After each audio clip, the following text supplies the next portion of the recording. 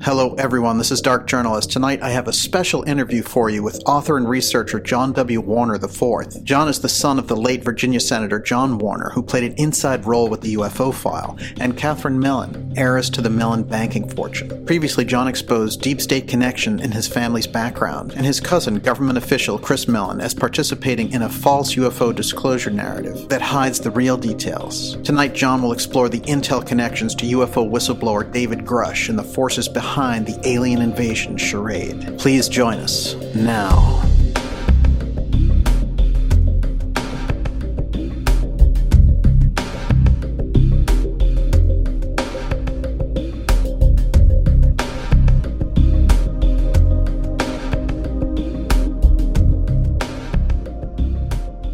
John, it's great to have you back. Thank you for having me. Seems like in some ways you've been in the news recently, or your family has, in a sense, coming off the spin of this interview with Joe Rogan of David Grush, the former intelligence guy who now calls himself a UFO whistleblower. That's up for debate for sure.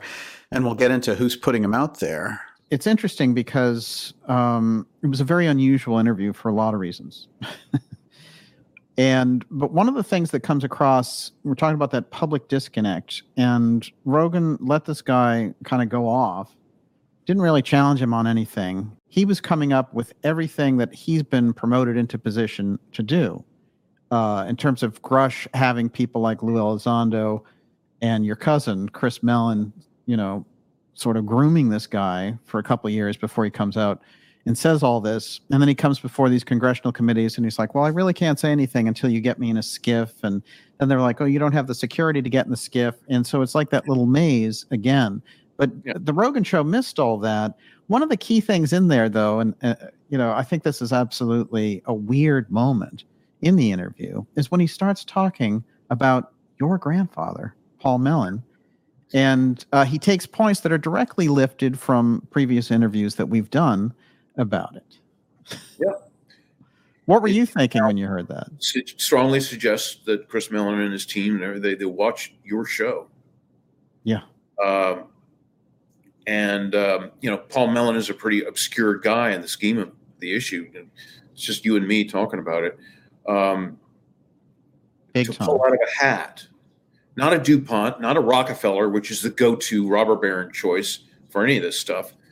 Nelson Rockefeller, the DuPonts, the Pierre DuPont, he didn't pick any of those. Right. He picked little lowly Paul Mellon. And so I see that as, a low caliber shot across my bow. And there's no question. I think it's a nod to you. And it's also something where, the people on Twitter, what do you think this means?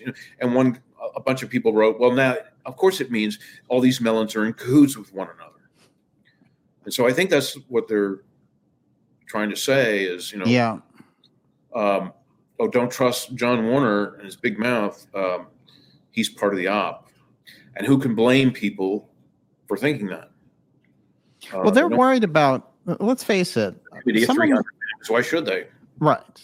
Well, someone coming from your family and coming out and talking about the UFO issue and exposing the whole UFO threat aspect that they've been pushing and that your cousin pushed as part of the government, for you to come out and say that, like they have taken a while to figure out how to strategize to deal with this guy.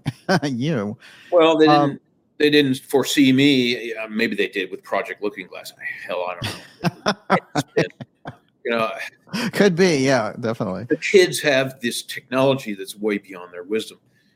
And it's like, okay, maybe they knew I was going to come out. Maybe they didn't. But it sure seems like Chris Mellon was going to come out and people were going to say, well, who the hell's Chris Mellon? And, oh, he's from that banking family. Mm-hmm. They probably most likely didn't know that I was going to come up here and, oh, guess what I've been working on for all my life. This. And Paul Mellon and Patton and, Hey, my dad was part of MJ-12, right? That's so now they gotta normalize it, and probably by him just sort of flippantly, a bunch of rich guys, they funded the CIA and the NSA. He forgot to mention that they were funding NSA too, amongst Yeah. other shadowy groups away from Congress funding at first. You got to kind of twist Congress in so many ways, and then you get them on board. But It's interesting he didn't mention Dulles or SNC or any of no, that. He went right for Paul Mellon. yeah, It's very interesting. yeah. And also, Paul Mellon is not, you pointed this out, is not Chris Mellon's grandfather. He's your grandfather. Chris Mellon's grandfather is William Larimer Mellon. Okay. He's a businessman and a philanthropist. He was not in the military, as far as I know, and he definitely wasn't in intelligence, as far as I know. So, yeah, gauntlet thrown. Fine. I'm fine with it. Go ahead. You know, I don't know what I'd say to Grush. I'm not against Grush. You know, I'm against the people he's with to some degree. I think they're clowns and they're dangerous clowns. I'm angry. There's a lot of manipulation around the whole thing. They're lying about certain stuff. I don't like that. It's not I have nothing personal against Grush or anything. But boy, he sure made it personal now. Yeah. You know? Yeah. And I'd say to him, you know, he'd never tell me the truth as to why he did that. Probably Chris told him to do it. They want to control all this narrative, and that means, you know, trying to, you know, stick a needle in our tires and deflate you and me for sure. Yeah. Which it's, you know, there's going to be some of that. You know, I don't have a big following on Twitter. People are understandably suspicious of me. And, you know, they say every day I get people, you're full of shit, you're part of it, and it's obvious, blah, blah, blah, you know. So, you know, that's what they're doing. Well, there's always going to be some element. That's the nature of the environment. But the thing is, the truth is that you bravely came out and talked about these things within your family. And you came out a couple of years ago now. We did our interview in 2021, our first one, where you really went on the record with most of this. And what I see, and I find it very interesting, is the one thing you pointed out about Grush is that he's from Pittsburgh, and that there is, in fact, a kind of almost like a Mellon group that meets and goes over things. And you really see signs now that he's been groomed in that whole process. We know he was groomed by Chris Mellon in any case, and by Lou Elizondo and Corbell and that whole thing. Yeah, I mean, it may have pricked their ears that you and I were talking about the possibility that, you know, Grush being from Pittsburgh, that he, you know, Chris Mellon took him under his wing and groomed him. And oh, by the way, I wonder if they belong to the Shikshinny Knights, which is a secret society that spun off of the Knights of Malta. That's the one. Now, this is what my occult friends, John and John Luke, we've been talking about for more than 2 years now. And it's like all these people you're watching, from Gary Nolan to Travis Taylor to everybody like that, they might be, or they were arm twisted to join some sort of secret society in all this. Because someone said, posted something on Twitter that said, my gosh, Jack Parsons, Crowley, all these people are Freemasons and they're into the cult. Why? And of course, I gave my answer about Babylon workings and Jinn and Archons and all that stuff. It gets weird. It gets really weird, but they were messing around with it. And I believe the story that Parsons and Crowley did a Babylon workings at Area 51 in 47, 48. It would make sense. Maybe they had to deal with the astral world or something interdimensionally in order to secure a lease for the land and what's under the land. Right. Since a lot of this stuff is done psychically and rituals, from my knowledge, go back to ancient Sumeria, and they were very important. We still do a lot of rituals today. The military is full of rituals. You know, as Farrell says, the Germans march down with torches and the Beltry, the Schellenbaum, you know, and they have eagles just like fascist Rome. Rituals define our world. Marriage is a ritual. Funerals are a ritual. You know, going to church is a ritual. You know, whatever. Corporate rules and these are like rituals. And so it's all in our society. Everyone's like, oh, crazy occult crap. You know, and it's like, no, unfortunately, it's interwoven in all this. There's no denying it. I'm shocked that CBS did Strange Angel about Jack Parsons. Of course, when it started getting good, they canceled it. They did, right? Everyone's like, "What happened?" Go and figure that out and read some books or go to the internet. And so it's very interesting, all these things that have been happening in the last 10 years. More even, but last 10 years just seems like everything's boiling to the surface. No question. Good, bad, and everything in between. Well, you pointed out, and this is something that goes back beyond the remote viewing program, but we know there's this psychic thread throughout the whole UFO aspect and the research aspect. I remember Russell Targ telling me that Werner von Braun, the head of NASA, was telling him, "I want you to develop an ESP machine for me so I can test the astronauts' ESP." Yeah, they tested them all. We're already getting into that side of it. You talked about a program with FDR training psychics back in World War II.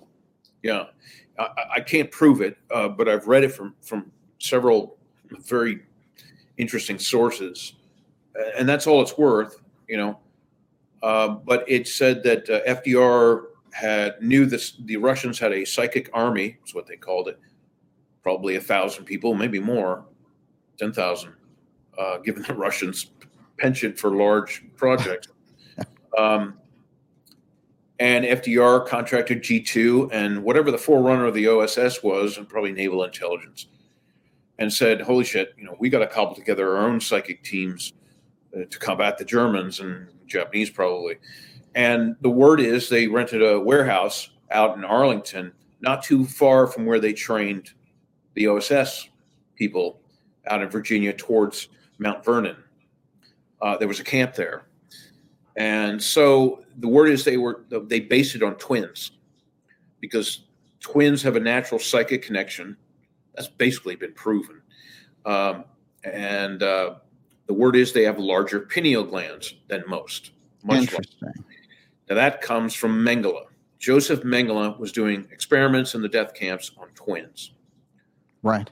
For a host of reasons. But one of the main reasons that I believe it is he was looking at them for the psychic evaluation and digging into those pineal glands and showing the SS High Command, here's what we need to do: get our own sets of twins and put them in the Tula Society and whatever, Vril Society, alongside Maria Orsic and the whole gang, Sigrun and the others, and I'm sure Haushofer and Baron von Schbettendorf are in there too.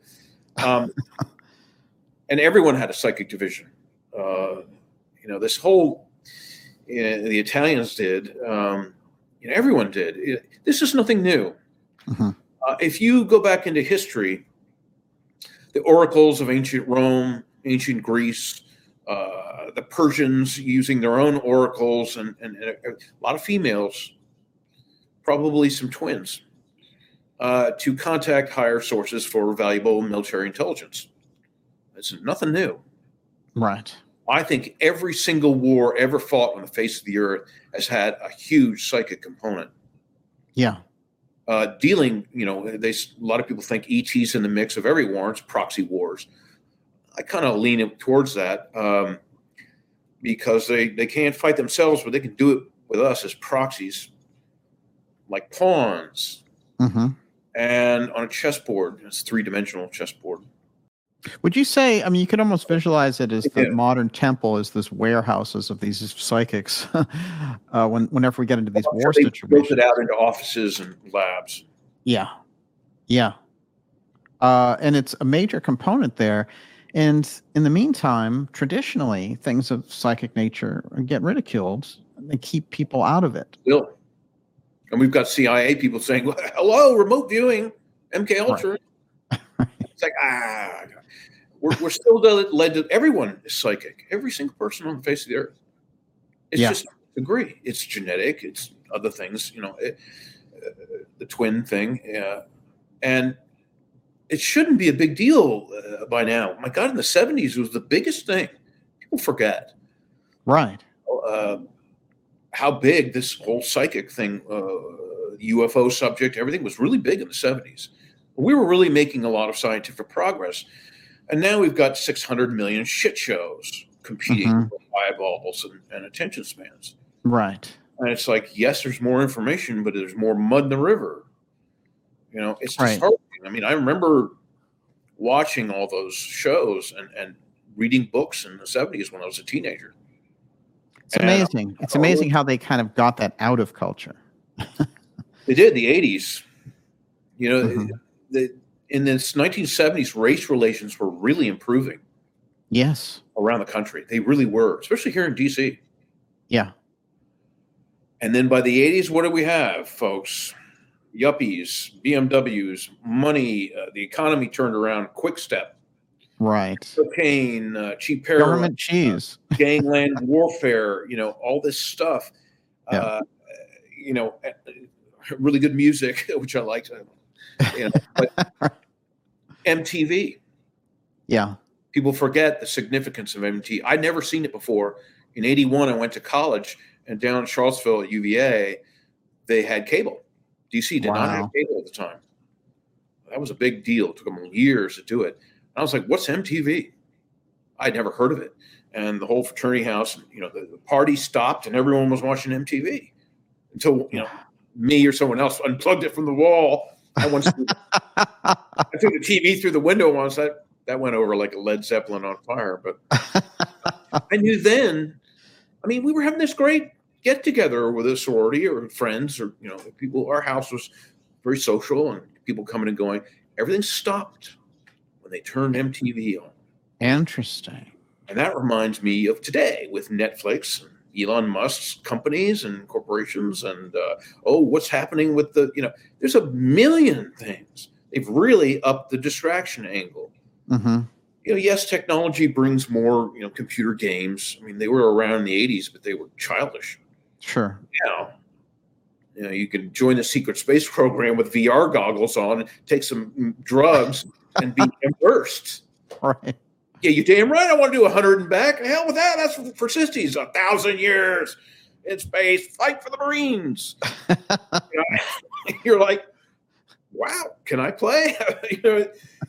You know, my grandson and everything, it does this. And, you know, I'm like, what a powerful tool to indoctrinate people to ideas and concepts. No question. When you think about where we are, and it's a good thing you mentioned the 80s, actually, because Reagan had SDI and Star Wars. And, you know, behind the scenes, we know he was talking to Gorbachev about teaming up against the aliens and all this kind of thing. When you see where we are now in culture, would you say that we've had a large secret kind of development in space? So we have an infrastructure out there, but this public that's walking around doesn't have any actual awareness of it. So there's a weird kind of schizophrenia in the culture where you have a small group operating in space, ostensibly controlling the globe. Yeah, I think so. It looks that way, points that way, all the indicators, but that takes lots of work. Yeah. A lot of deep thinking and less distractions. Mm-hmm. My wife kicks me out of the house, slams my laptop down, says, go work in the garage, fix that damn Cadillac, and get your head out of this. He's right. That's where I do my best thinking. I'm walking with music or I'm working in my garage, and that's where things start to gel. And but a lot of people don't do that anymore. It's constant. I'm the same way. I'm on my laptop. I'm doing 10 different things. I'm a terrible multitasker. I do too much. But it's like the patience to read a book. Wow. I mean, I barely made it through Isaacson in a week. Oh, it's really good. Oppenheimer I read in a couple of days. That was really interesting for me. Mm-hmm. But less and you write books. Every day. Yeah, less and people read. They don't want people to read anymore. A lot of people want libraries to be burned to the ground, like the Library of the Apollo and Library of Alexandria. Mm-hmm. Burned. They want to get rid of books. It would make things very easy for them because if you have just a digital library, you alter it, and that's the end of the whole deal. Yeah, I asked some. I'm right near Georgetown University and George Washington University, and sometimes I walk up to young people and I said, "Can I ask you a question? I'm a historian and a writer, and do you enjoy reading books and about history and all these other things?" Or and they're like, "No, no." Rather get our information. I can watch a video in 1 hour instead of reading a book for 3 or 4 days. And I'm like, okay, well, I'm lazy too sometimes, but wow. Wow, that's We impressive. didn't Yeah. have that in college. Sorry. We didn't have that. You had to read a book. You had to read books, plural. Mm-hmm. And now they're, no, never mind that, kids, all online. And they're talking about, schools having proprietary laptops. I mean, from grade kindergarten up. Mm-hmm. It's Pearson or some other big education conglomerate that says, oh, don't worry, we'll update information, weekly. So you'll have the most up-to-date information on history, and that's just a giant pair of scissors.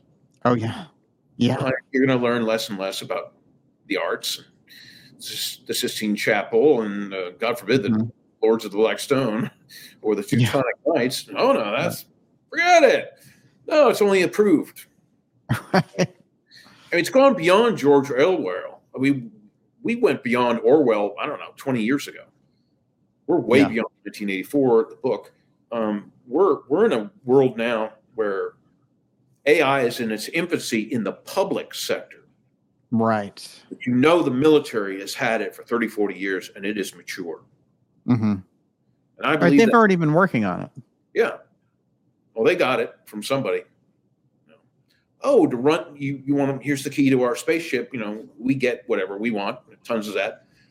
And they're like, well, wait a minute. Even our psychic navigator pilots can't fly it. They're like, oh, you need Max, the AI. How?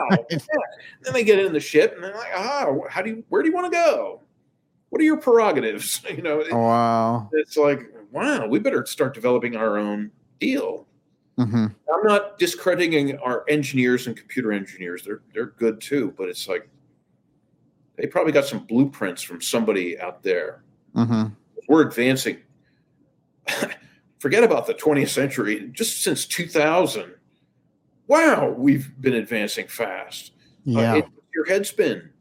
And now Elon Musk wants an AI, automatic driving, autonomous vehicle that you can get in and drive around that will play what music it wants.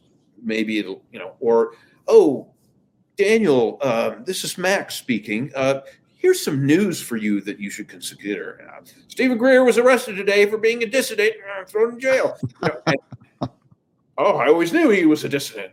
And so people don't add all this stuff up. Yes, the turn of the century, the automobile, the airplane, the fast trains, everything. Life was changing really fast in the 1890s, 1900s. But we're dealing with technologies now that can manipulate the human race in a way that those technologies had really didn't. Right. Elon Musk is all about new, push the technology envelope. Well, that's good, but not a lot of wisdom. He hires mostly young people. He fires people with alacrity. And he's talking about AI. He's putting AI in the same category as a CVT transmission for his electric cars or something like that. It's like, we'll plug it in.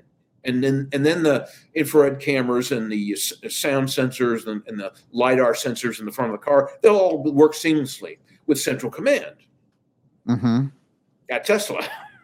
Right. And it's a cloudy day and you're in Nevada somewhere. Where the hell's Area 51? And no GPS or limited. Wow. Yeah. Stops and I'm sorry, you're getting too close to Area 51. Turn around and go back to Vegas and spend money, because a lot of that money in Vegas, all entertainment, some of it's being funneled off to the deep state, all these programs. Now, Elon Musk, he comes out with a big article and says, "Oh, I hate government subsidies," but his companies and their directors, they love it. Oh yeah, they get tons of it. They hate it. Americans, that is your tax dollars, billions being wasted. One day he's worth $350 million, and the next day he's $14 billion in debt. Right. He makes Howard Hughes look like, a Girl Scout selling cookies. Yeah. I mean, he's wasting your money, all of our money, I think it's absolutely true, and I have a series of Elon Musk questions coming up for you. Before we get into those, I'm going to ask you to share some interesting insights that you've dug up recently in regard to World War I. This is very fascinating. In World War I, in 1918, when the war ended, in the years following, British and German doctors who were dealing with the lion's share of shell shock, which is severe PTSD, the guys were shaking and staring 1,000-yard stare, and they couldn't get to them.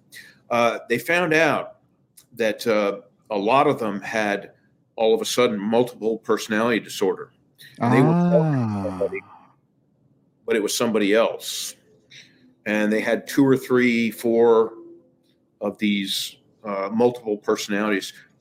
It's the brain's way of dealing with trauma, severe trauma. And this gets into MK Ultra techniques. We're using drugs and trauma-based mind fracturing. But they knew it back then. And I've researched some other things throughout history. There's some evidence to suggest that this kind of suggestive brainwashing was going on in ancient times as well. Mm-hmm. Whether the guys came back from the Peloponnesian War and they found this out, I'm not sure, but it's not. I think it's older than World War I, but people tend to think it's this post-World War II phenomenon. No, mm-hmm. It's not. And a lot of people say, well, I'm a whistleblower. I've been out in space fighting, but I'll tell you right now, I've got multiple personality disorder, from some of the training to do mm-hmm. all that crazy stuff. So I thought that was interesting. I'd never heard the World War I story before. And very interesting. Well, there's a next stage, you could say, of UFO research, which needs to go back before Roswell and Kenneth Arnold and all that. No, it's all throughout. Yeah, exactly. I think NIMSA is also a piece of that, and I feel like you're just going to keep going further back if you want to get to the truth of it. The Cosmos Club is sitting right in the middle of it. Yeah. Yeah. Your friends at the Cosmos Club. I'm not going. I went once. That was enough. I'll go to a dinner if somebody invites me. I'm not going to join. It seemed really boring. Mm-hmm. But, the historical links with UFOs and everything, other researchers have documented that out, the yin-yang, in religious texts and paintings and sky's the limit, Atlantis, everyone was coming and going. More traffic than there is today. If you take optical invisibility out of the picture, the sky. I think one Air Force guy said, "My God, the skies would darken with craft." Wow, that piece. And I've actually seen one over my farm with my stepkids and everything. Glowing ball, high altitude, no registration. The military strobes beat fast, civilians. A pilot, and so I was like, well.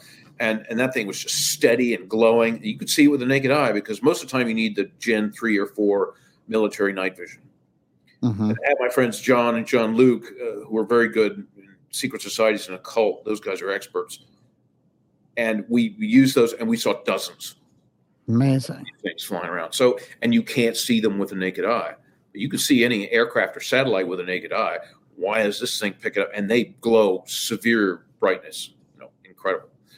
So, it's it's interesting to me, the classification of craft as well. Like, the cigar shaped deal, the saucer deal, the disc, the boomerang. Yeah, there's someone had pretty good on the internet, on Twitter and everything like that. That was pretty good of a big cigar ship. Oh, really? Yeah. Well, this gets into the issue, and I got lambasted for it on Twitter. Boy, they came after me with a noose and pitchforks. And they had a very nice quality video of what they said was this Flight 370. I don't know how they know that. And there were 3 UFOs doing circles around it, which to me, let's just say for giggles, it's real. Mm-hmm. They're doing circles, and then a flash of light, and this thing, everybody disappears into a portal. And so these UFOs could be making a torsion field mm-hmm. that is the right frequency to open that particular portal.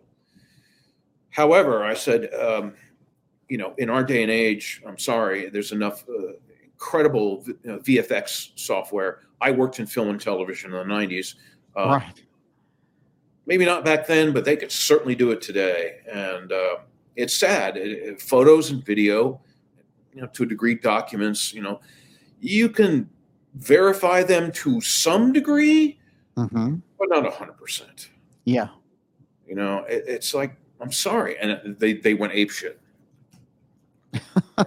Well, the amazing thing is, there is that gullibility factor, and you see it with the whole Corbell nonsense, the stuff that they rolled out.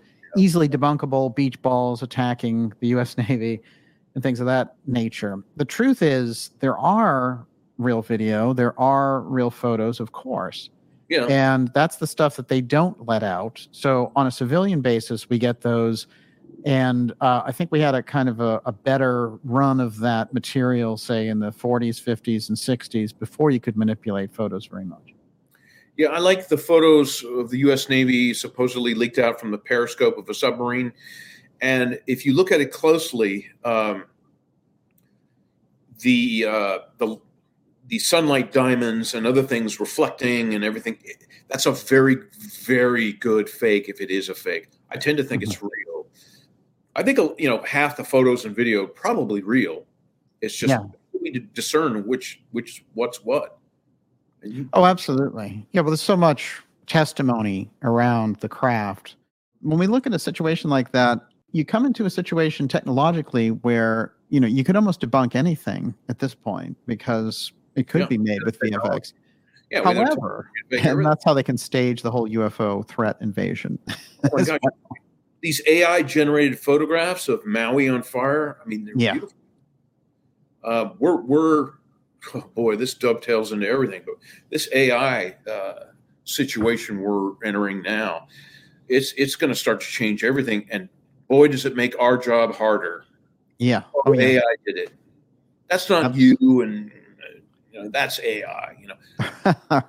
And holy shit, it could be. And we're entering a brave new world. It's going to be much harder to deal with this now. No question. There's other things going on to distract us from. And that's probably why you get these government agencies wanting to talk about the subject, because they have their own version of manipulating it and manipulating the backstory around it. And it's very tricky because we've watched and commented on over the past couple of years since you came out and really started talking about this. And written some really interesting fiction dealing with this subject matter. Your latest is called Sanity Was a Luxury. What's this one about? Yep. It's a sequel to the other two. Fantastic. And it's on the Gustav gun. Hans Kammler and the Gustav gun. What could be better? It was really interesting writing in Hans's voice. And I pulled out all the engineering I could. Tino Struckman does a great job on his channel on YouTube. Oh, yeah. Those underground tunnels. He shows you how vast that empire was in Poland, Hungary, Austria, Germany. Did I miss something? I don't know. Czechoslovakia. And just incredible amounts of building, of material buildings, underground warehouses, factories. Incredible. And, so it was fun writing in Hans's voice. And I got into the Lords of the Blackstone and excellent that SS ritual stuff. Yeah. Always on the tip of everyone's tongue. And people should know that, Vannevar Bush and John Trump are in your books as characters. Yeah, Trump's in there. Vannevar Bush, Oppenheimer. I think they were all at several meetings at somewhere, probably Douglas Aircraft, maybe near the naval base, San Diego Naval Base, where Admiral Rico Boto was. So I took the page of William Thompson's book, and I tried to make it as realistic as I could. What was discussed in that meeting? It's probably a little early. I have it at 1943. It's probably 44. But man, the Foo Fighters were in the Japanese theater too. I want people to remember that. Everyone thinks over Germany and stuff. No. They were flying loops like that video around B-29s. They would follow them for hours. And of course, all the guys are out there shooting them with 50 calibers, and it's intelligent balls of plasma. This is where, Pharaoh's talking about sentient plasma, and I think that's real. And that's what these things are. They're drones, but, and that's what most of the original Foo Fighters, some were big saucers and things they were creating out of the Coral Sea and stuff. But everyone thinks European theater. No, they were in the Asian theater too, and they Who did do you not think was fart. operating the Foo Fighters? Their guess as good as mine. I I think know you've looked at it for a while. they knew we were on the way to dropping a bomb. They have time travel technology. It's part of their space travel. Mhm. Easy peasy to say, oh, well, here's some probabilities of the future. Oh, shit, they're going to drop nuclear weapons. We've got problems. The kids are playing with dynamite and gasoline. And they're going to set everything on fire. Mhm. And the new Oppenheimer book and movie are very good to watch. It shows you the conflicts he had with all this, because he quotes the Vedic texts. I have him in my meeting because Robert Oppenheimer knew. He was privy to some of the UFO file back then. I'm sure No question. Yeah, they left that out of the movie. Vannevar Bush, everybody. They had all the great minds on this. I would have done the same thing if I was FDR or Truman. And I have a section. Truman's pissed off. That's in the new book I'm writing now, but Truman. But it makes sense. And Oppenheimer's a very, sort of a gentleman, a liberal, and he's like, look, you can't just shoot these things down. They're far advanced. That's dangerous. And then I have an Air Force general, a fictional one, but it's basically LeMay. He's saying, go to hell, you pig-eyed sack of shit, you liberal. And that's probably what happened because they were dealing with it. I know MacArthur knew about it. MacArthur mentioned it in a speech later on in his life. He said the next war is going to be interplanetary. He knew about it. There were reports, unconfirmed. We don't have evidence, but there are people who have written about it that when we were island hopping, the Marines and the Army soldiers were dealing with some strange people in the jungle, shooting at them, just like Vietnam. It's very. Everyone tries to think it's just the Foo Fighters. No, it was all kinds of strange things going on in the war. Mm-hmm. Battle of Los Angeles. Yeah, Japanese blimp. Yeah, that's going to withstand 500,000 rounds of 40 millimeter. Yeah. So it's a gas bag. That's nonsense what they're trying to tell you. Amazing. The one thing I wanted to mention, we knew this was coming. 60th anniversary of JFK. Mm-hmm. Every conspiracy theory in the world is now public. Sam Giancana's daughter and her cousin, they did it. They shot him. Oh, my God. Yeah. The dog did it. It was Jack Ruby's dog. Muddying the waters. It's interesting, too, because Giancana and Kennedy go back to Joe Kennedy and all the rest. So they're, the last thing in the world they're going to do is assassinate him. Ships. Frank Sinatra's next. Good old Joe Kennedy. Yeah. When you look at that, though, it is interesting because if you take World War II and then you flash forward to the Kennedy period, it seems like the UFO thing has gained such a secrecy strength that the ability to penetrate it becomes basically impossible in the Kennedy era. Oh, no doubt. No doubt. It must have been horrendous. There were only a few. Jack was read in, obviously, just like the show you just did recently. I mean, he was O&I with Forstall in Berlin. He probably Forstall took him to see the stuff in Pilsen. Maybe the same hangar that my father and Alan Dulles and Patmore were in. That had a lot of toys. Probably he knew a lot of that. And that's the problem was, as he was getting higher up as a senator and then eventually as president, Alan Dulles and these people seemed like they were very ignorant of JFK's knowledge base. Yeah. And then they were like, oh, no, he was with Forstall, and alarm bells. Right. We got yes. This guy. And I think JFK was probably going to share it maybe only with the Russians. Mm-hmm. Or he was going to have Marilyn Monroe do a press conference. But that's kind of dumb. No offense to Marilyn or Jack, but it's like she's a movie star, not known for scientific evaluation. Sorry, she looks good in a Cadillac convertible, but I think it would have been good, but it would have put her on the tabloids with Jackie Gleason sees aliens at, Hill Air Force Base or something. Right. Where is it? Florida. Yes. Homestead. Yeah. Homestead. Amazing. Up now. But, it's like, that's not the person I would entrust. I would have Bobby do it. I think Bobby saw the writing on the wall and said, I'm not going to do it until I'm president. Mm-hmm. Then I'll do it. But, they both seem to be young and naive to a degree. Are you kidding me? You're going to willy-nilly share this with the Russians because you're president of the United States? No. Did Ike not tell you about, his potential invasion of Area 51 with the First Army, and he decided against it because he had two strokes? And by the way, don't mess with these people. It seems very naive, arrogant, and hot-headed. I admire the shit out of him, but not those three traits. And at 42, if I was some hot-headed guy getting it, I probably would have made those mistakes as well. But probably not, because the dark black hats of the world back then, they thought they could, it's like Elon Musk, all these young people, millions of people behind him, we can change the world, with new tech. No question. We're going to get to Musk as well going forward. Be careful what you wish for. You step on some USAP toes, or my Tesla cars are now anti-gravity and driverless. You're gonna start stepping on people's toes. Yeah. Musk is going to die of a heart attack, although he's drilling himself into an early grave as we speak.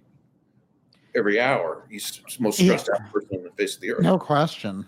And with Musk, again, it's which one are we talking about? We're talking about the Neuralink guy or the freedom fighter? And he's doing Starlink. And, by gosh, I'm not an anti-Semite, even though I'm African or German. Just throwing it out there. I don't know. He just hired a couple of German scientists, too. So just throwing it out there. I'm not accusing him. I'm just saying. They're going to get your Twitter account again. Yeah, I don't think they hired an Afrikaner young genius, willy-nilly. I think they chose very, very carefully. Oh, it's unbelievable. There's an excellent point that you've made before, which is, since it's privatized at this level now, we used to have, NASA was going to be the buildup out there. Instead, you got the secret space program. Yeah. So when you go out there now, anything that you find, you don't have to report at all. If you're a corporation, it just becomes part of your corporate ledger information. That's it. Yeah. So, we know the government would lie about it anyway, but the thing is, there's no compulsion there. So literally, space just becomes this zone, which in terms of getting the truth, there's no reliable sources. No, once it goes corporate, you're done. Don't get me started with, fascism and corporations. They go hand in hand. America is just partially fascist. It just is. Mm-hmm. I love these politicians. They got up there, all of them. They say, we got to save democracy. Well, we don't have a democracy. It's a corrupt, to what degree you want to say it's corrupt, but it's corrupt constitutional republic. Mm-hmm. So, my dad says that's too hard to say. So they get up there and say, I'm going to save democracy for peace, Exactly. Scalar, weapons for peace, LRAD, it's just, God, it's hard to watch Tim Burchett. He flip-flops all the time. It's just painful.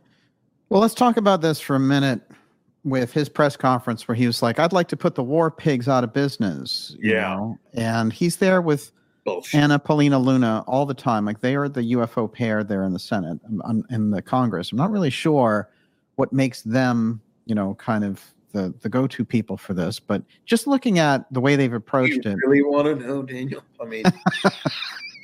That's a good question, actually. Okay, no offense to either of them. She's beautiful. Mm-hmm. She's a looker, as they say. Oh, yeah.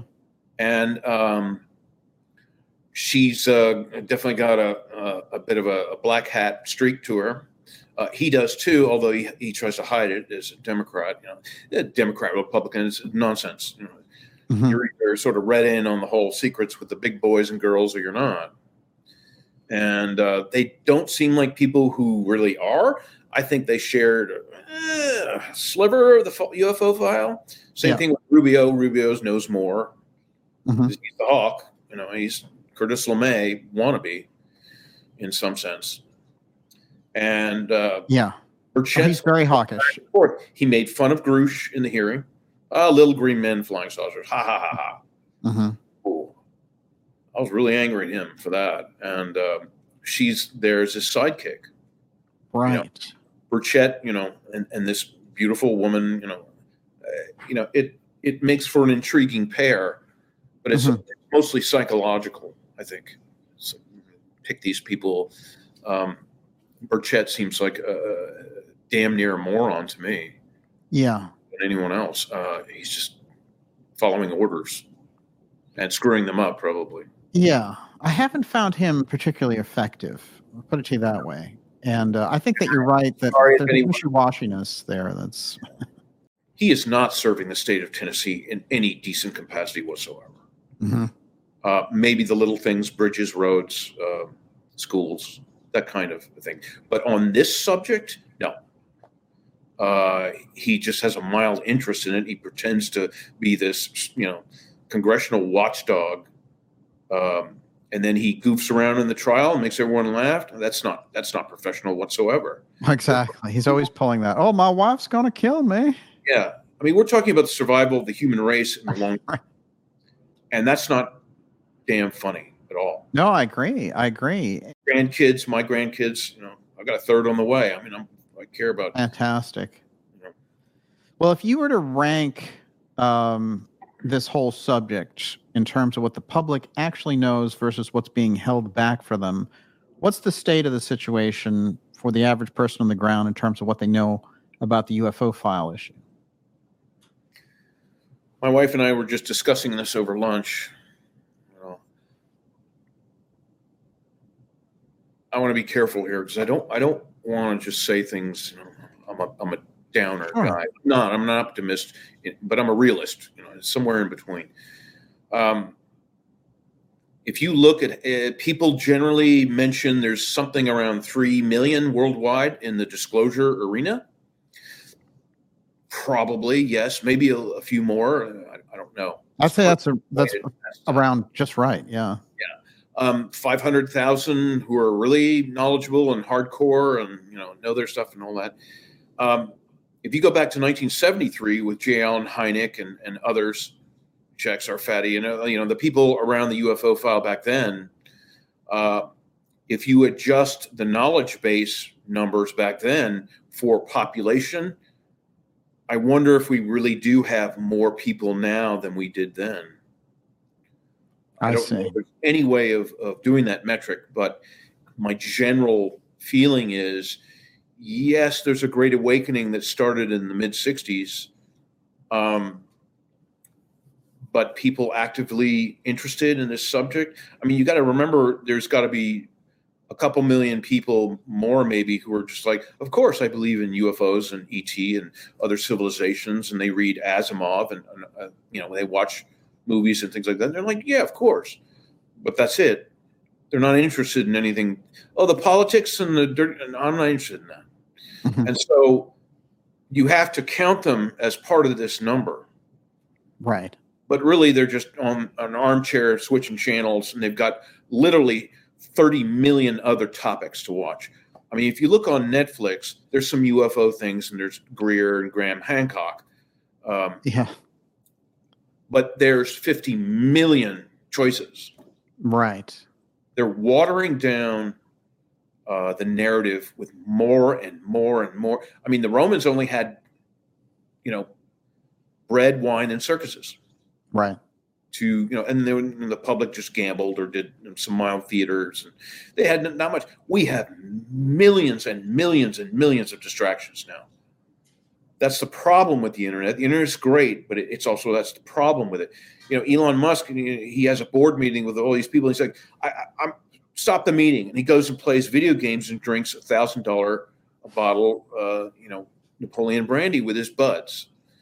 Right. I'm like, he's 52 years old. He's not a kid, but he reflects the millennial, fuck it. We're going to get it done. We're young. We're the young lions, new, cut the, time frame for project completion in half, then cut it in half again. The urgency, my God, were they snorting meth? I mean, I'm serious. Guy sleeps under his desk, but my point is, the Musk things, he's got millions of followers. He's got this cult of Musk. True. And he's got the personality to do it. He's just, my whole thing I wanted to talk about him was he is one of the biggest distractions in the world. Yeah. Yeah. I'm impressed. I'm impressed. And so everyone's got this more and more everyday distractions, more and more conspiracy theories that water down and muddy the river. They water down the narrative, and they muddy the river. Right. So this is the obfuscation of the entire issue. Right. I mean, my friend, smart guy, he's a finance guy, he's in his 70s. He sent me the article, and he's like, look, this is amazing. And I'm like, this has been known, the Daily Mail article. And I said, no, we've known about this for 45, 50 years. Right. But it's breaking news. But they're talking about it. All news is good, all press, good, bad. It's all, even when they lambaste and, that's still talking about the subject. Mm-hmm. But it's just it's crucial. I agree with you. John, I'm very interested in your views on Elon Musk and the kind of transhumanist side of his development. Everyone says, he's a great boon for humanity. I'm like, what, building antiquated stuff and calling it new? Yeah. How does that help humanity? How does that help the American people? Or, he's using your money and he's wasting it. So they might drip him, like other corporations, drip him, oh, here's the new graphene AI interface, gizmo. Mm-hmm. It's just metamaterials and other things. And all of a sudden they're like, oh, we'll put it in the Tesla car. And that's it. Yeah. But remember, he could be working on secret programs, which might account for the severe stress that he's under. Yeah. Because he's had public tirades and breakdowns. And, who wouldn't? Right. I mean, to be honest, I don't feel sorry for him, but I understand. But if he's dealing with Mr. Globaloni Black Hat and saying, we're going to give you this graphene thing, but you're going to do what we want with it. And he might have an ethical problem with that. He's dealing with some of that. Mm-hmm. Like other corporate CEOs, and they were just gotten rid of over the years. Musk is a cult. He's the face of all this, so he's a little harder to get rid of. Mm-hmm. But they'll do it if he stands in their way on certain things too much. I'm speculating, but that's what I given all of this stuff, digesting it over years. It's just like, you better not protest too much, Mr. Musk. Yeah, they will ruin you. They'll ruin him, so he'll step down. They're not going to kill him. It's too widely known. They'll use him until they wring every last drop of blood out of him. And then, do you think that? I agree 100%. Do you think that with SpaceX, the agreement is you can't reveal anything UFO oriented when you go up there? Yeah. Don't say a damn thing, Mr. Musk. You keep your mouth shut and keep quoting Fermi's paradox. And, it is possible to send a mission to Mars using chemical rockets. It's impractical. It's financially stupid. And it's going to have a horrible effect on the astronauts. It's 0G, degrades your bones. They've proven that. And other functions of the body. Oh, yeah. For you. And then they're going to plan to set up this janky colony on Mars. And it's like, well, I wonder who else is on board with that plan. If other countries and maybe Mr. E.T. has colonies and bases there, he might not be very welcome, despite who's backing him. And don't you think they'll use this whiz-bang AI technology to digitally cobble up the mission and make it 100% fake and film it out in Arizona? Absolutely. Hey, we're on Mars, day 5. We're driving our Tesla Mars buggy here, and we're getting a good charge from the sun. And easily. Wow. Yeah. Who's going to disprove it? Because they're filming it probably underground. And then some things out on a military base in Arizona somewhere, Dugway Proving Grounds or something in Utah, they'll have complete security. There might be a whistleblower. Oh, it's fake. And it's just, you said the moon landing is fake. We know it's true. And so they'll do that. So Musk will land on Mars. He'll be another hero. And the charade is pumped up, and there's more air pumped into it. And he's a bigger hero and bigger and bigger and bigger. They can't keep Wow. doing this stuff forever, though. Do you think when you look at that and there's this book from 1952 which Werner von Braun wrote called The Martian Project, and in the book he talks about Elon, who's the leader of Mars. I mean, it's a coincidence. Call Carl Jung synchronicity. Nah, coincidence. It's interesting because Targ told me that when he met von Braun, he learned that von Braun's mother was very psychic. Yep. And I wonder if this isn't built in there. I mean, how odd is it to have this out there from the person who was the father of the space program, and then 70 years later you have a guy named Elon who wants to go to Mars with SpaceX? Yeah. Time exists all at once. You can access it anytime you want, certain either psychic or technology gear. I believe Project Looking Glass is real. I've talked to a lot of people who say, well, I didn't hear it called that, but yeah, 3 months, 6 month probabilities, for warfare purposes, strategy and execution. And so, yes. Akashic record. Psychic is the psychics play a big component in this entire subject because the rumor is SEAL teams are psychic. They have comms and everything, but boy, does that make it, comms can be tapped into their radio frequency, RF. Right. And so to be psychic, you could tell, hey man, there's a baddie around the corner. It makes sense for that. Spacecraft pilot and navigation, yeah, you better believe they're psychic. It's going at the speed of the mind, as someone said. I can't remember who said that. It's happening in the nanosecond quantum field. It's just you've got to be a kick-ass psychic to work in these black programs with this technology, whatever it is. I don't care if you got a black tank that's invisible, whatever, or you're piloting in a triangle that's 10 miles wide. For the Air Force, or Space Force, it doesn't matter. You've got to have psychic people because, remember, you go out to space, the physics change, but consciousness probably changes to a degree. And so you need that. It's how ETs, they tell us through channelers and people, oh, it's all psychic. Nobody talks, very little talking, inefficient. And so here you got your giant black triangle and you're waiting at the Stargate for the wormhole to the Andromeda Galaxy. And there's a line of ships and they got, space stations with restaurants and, entertainment and everything like that. And you're waiting for months, and boy, I'll bet they take their time. Let's just speculate. The American military and space, they say, okay, psychics, go train with some of these highfalutin ETs and learn more. Get faster, better, faster, better, faster. So when we don't take that dumb off-ramp and we miss the Andromeda Galaxy and we end up in, the 12th dimension again, lost, This is how a lot of this stuff works with space travel. And it's consistent in the narrative. From the SSP folks all the way up to Russell Targ and the remote viewer folks. It's like on Jack's forum, every now and then they talk about remote viewing and MK Ultra and all that. Oh, yeah. And how it was connected. Yes. You're a psychic? Well, we're going to make you a better psychic. Really? Oh, I'm all for the training. All right. What do I have to do? And then we're going to lock you in this Iron Maiden casket for a while, and then put you out in the desert with scorpions and Komodo dragons chasing you.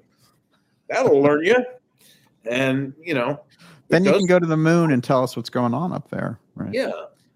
Severe stress has incredible an effect on the mind.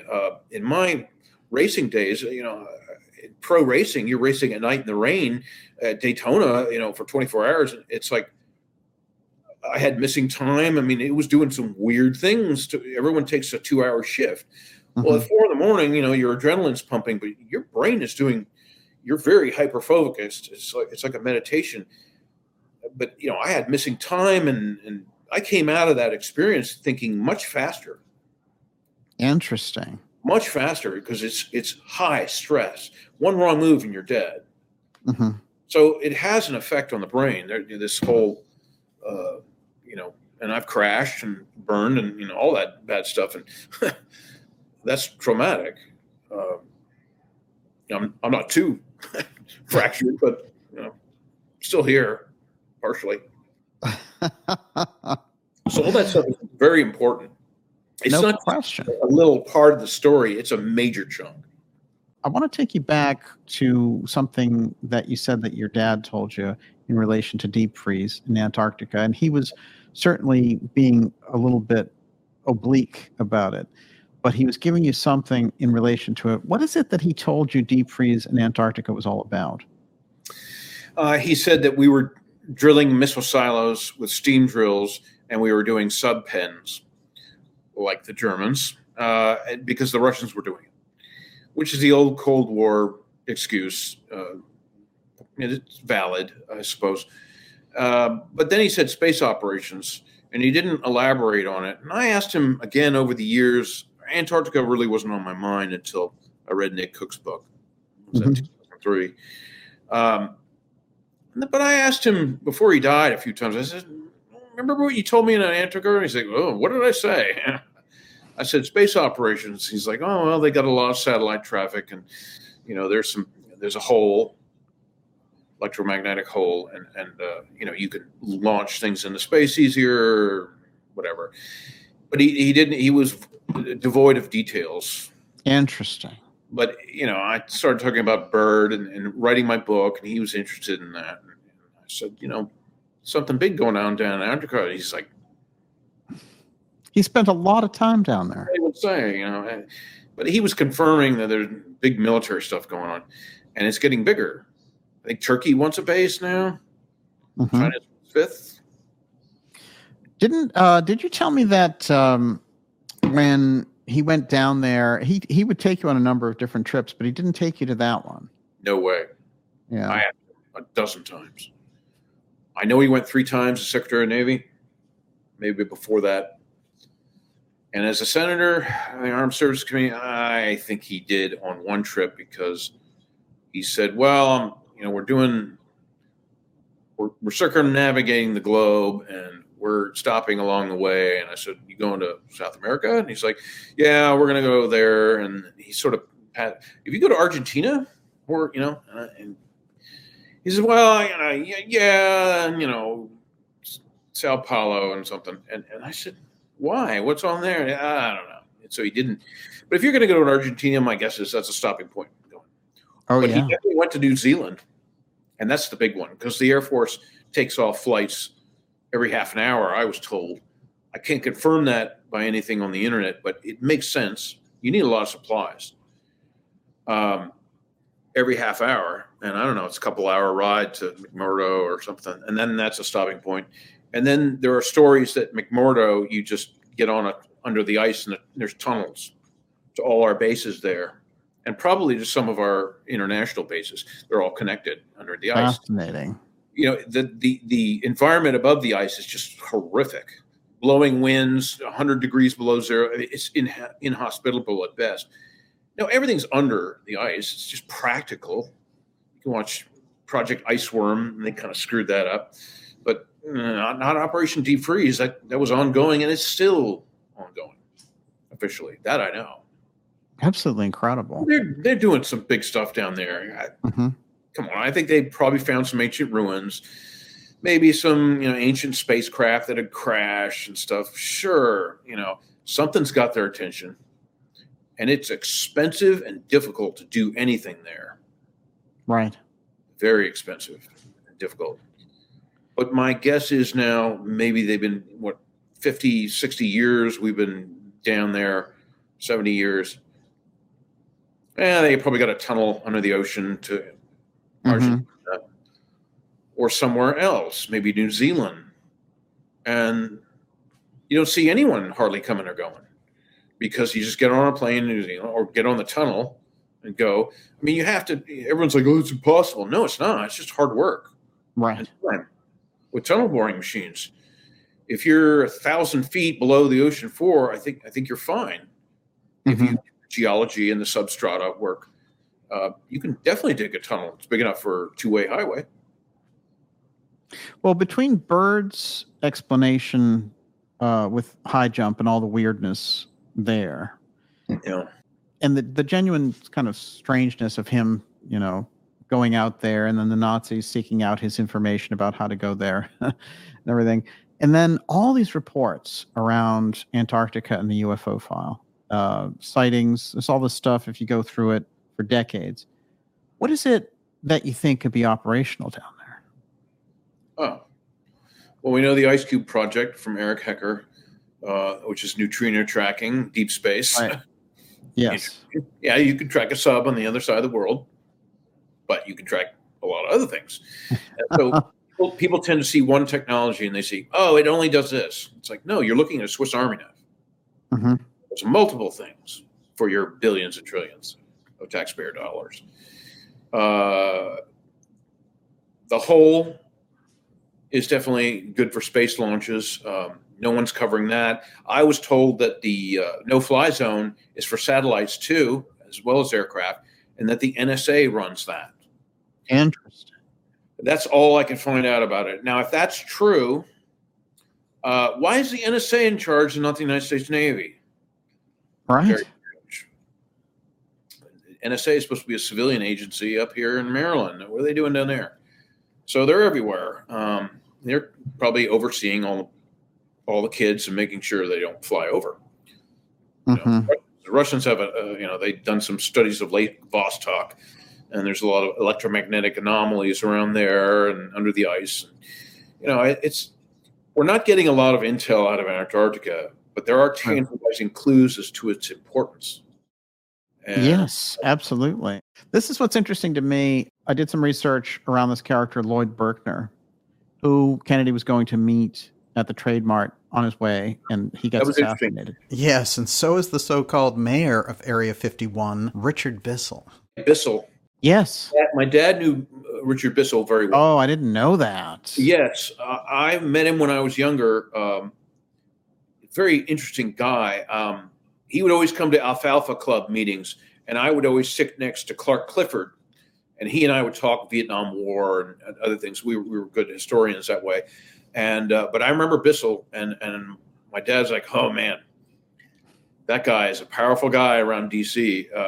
He would point out individuals to me and says, if you want to know who's the most important guy in the room, you're looking at him.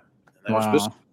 So I just thought I'd drop that in there. I don't know any secrets that he told me or anything, but it's no, I gotcha. Well, Bissell's hardcore in the UFO file. He controls everything in relation to Blue Book and everything else. And the satellite setup, that whole thing about them using the satellites to spy inward and outward. And of course, Kennedy gets rid of Bissell along with Dulles and the whole gang, which that was not smart. He should have kept those enemies closer. Interesting. He really should have. He signed his own death warrant. Mm-hmm. He really just, damn him and Bobby. My dad knew all three brothers.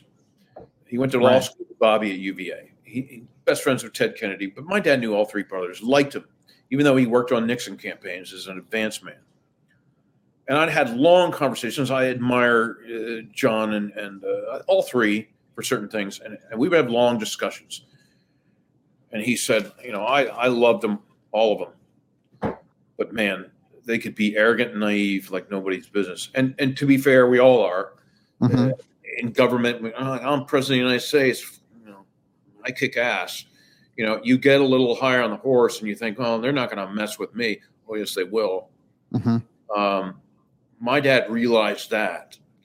He says you can't go against the power structure in regards to super sensitive topics. Only so far, and they ripped up the rule book and went. I admire that. They ripped up the rule book and went straight at him. Full power, guns blazing. And of course, but if I had to put myself in John Kennedy's position, I would not share the UFO file with the Soviets. Interesting. You could do it on the back channel a little bit and say, I think that's what he was trying to get done. My dad said in the SALT II meetings in 1972 in Moscow, one of the major things that got done was a really, really good communication systems between the White House, Pentagon, and the Kremlin. Mm-hmm. directly involved with that system. And because there was a lot of miscommunications, we could have gone to World War III a million times. We got so close. And it was really started worrying people. Well, it's fascinating because when you're mentioning these characters and people like Bissell and all that, just to round out this Berkner guy, he's with Byrd in Antarctica from 1928 to 1930. And radio sets up radio there in Little America. Then he is part of the Robertson panel. He heads it up for the first UFO 1952 panel. So this guy's showing up, the Kennedy administration in Antarctica around the UFO file, heading it up. And it's these threads of what's going on with these people. So Berkner leaves a note about what he's going to talk with Kennedy about that day. And he says, when we're done, it's going to have international staggering implications and all this stuff. And Kennedy makes this list about having the White House flag flown in and how they're going to deliver it by helicopter and all the rest. That's what that was about. But this could have been the announcement of sharing these things with the Russians. Yeah. Berkner might have had a change of heart. Didn't want to keep some things secret because we were facing global thermonuclear war. Mm-hmm. You know, the Kennedys saved our ass with the Russian ambassador. All of us, we owe them a debt of gratitude, saved all our lives. And Berkner might have been having a change of heart because it's like, well, the secrecy is important, but not at the cost of blowing up the world, killing everyone. Right. Then no one wins. Mm-hmm. So they might have said, okay, look, Kennedy probably had a group of people around a table. Berkner was one of them. Maybe Bissell, maybe some others. Keep the guys in the fold and said, look, we got to breach this subject a little with the Soviets and maybe a little bit with the public because, man, we don't want people to see things in the sky and think, well, we're shooting missiles and other things, an aircraft with atomic weapons. We could start World War III with, some UFOs cruising over Kansas, just picking up corn samples, la-di-da, it's like, oh my God, a Russian missile, bear bomber with an atomic weapon. And it's like, whoa, and we were really close to some of that, which is probably why ET groups were like, oh, we better turn off some of these big nukes. Yeah. Because we don't own this planet, folks. We don't own it. There are other people living here, pretty sure. And you make an excellent point about one of the key functions of these UFO sightings is over nuclear bases, and at times they just shut down the missiles straight up. Yeah. John, my last questions for you, and this is all very, very interesting. I'm kind of stuck on this UFO thing for 2024. I have a feeling it's going to be right front and center in that presidential campaign. Guys like Trump, guys like Bobby, can they do anything to move the UFO file if they get in? Well, that's the billion-dollar question now, isn't it? I think they both like to. The problem with everyone in government and the military, the problem is Chris Mellon, the company, and everybody, it's like, yes, we need to tell the public about the basics, but we don't want a wildfire to start. Because a wildfire is going to turn into a French Revolution, possibly. Right. I hope it wouldn't. First of all, it's super difficult to understand some of this, the history of it.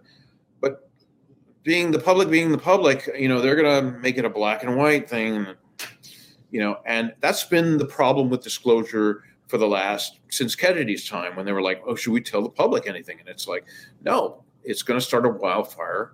The good information will be ruined by the bad information. The public will just, and the internet has made it 100 times worse. So what to do? Well, there's something driving them, whether it's Project Looking Glass, looking in the future and saying, well, there's going to be disclosure anyway. You better get ahead of it. They're like, oh, shit, we better get ahead of it. And they got to do something. Right. Is it the president's purview? I don't think it should be. I think they should get a scientist up there, not a politician or a military person. Right. I vote for you, but J.B. Farrell, you guys do it, not me. But somebody who's a civilian, and maybe a group, men and women, hopefully multiracial, and say, well, it's a difficult thing, but we got to come to terms with, we're not alone in the universe, and we've been visited, and yes, we've had contact and some technology, transfers and things like that. You got to broach it. The problem is, and I'll say it to 1,000,000 times, they've waited too long. They've had to wait too long to get guys like Bobby Ray Inman and the other black hats and some of the people who are really bad psychopaths we don't know the names of, who say, you do that, we're going to blow up the world. My buddies over here will blow up the world. And they've been blackmailed to not revealing it. Well, something's changed since 2017. And I think it's some of these old guys have passed on. Either they've had a come to Jesus moment and they have all the money in the world or something. They're like, sure, why not? Doesn't affect me, or you get people that really don't want it. But now a group, a faction within the military, industrial, intelligence, corporate complex says, well, now we have most of the cards. So we're going to do something, whether you black hats want it or not. We have the gray hats. And that's what we're seeing.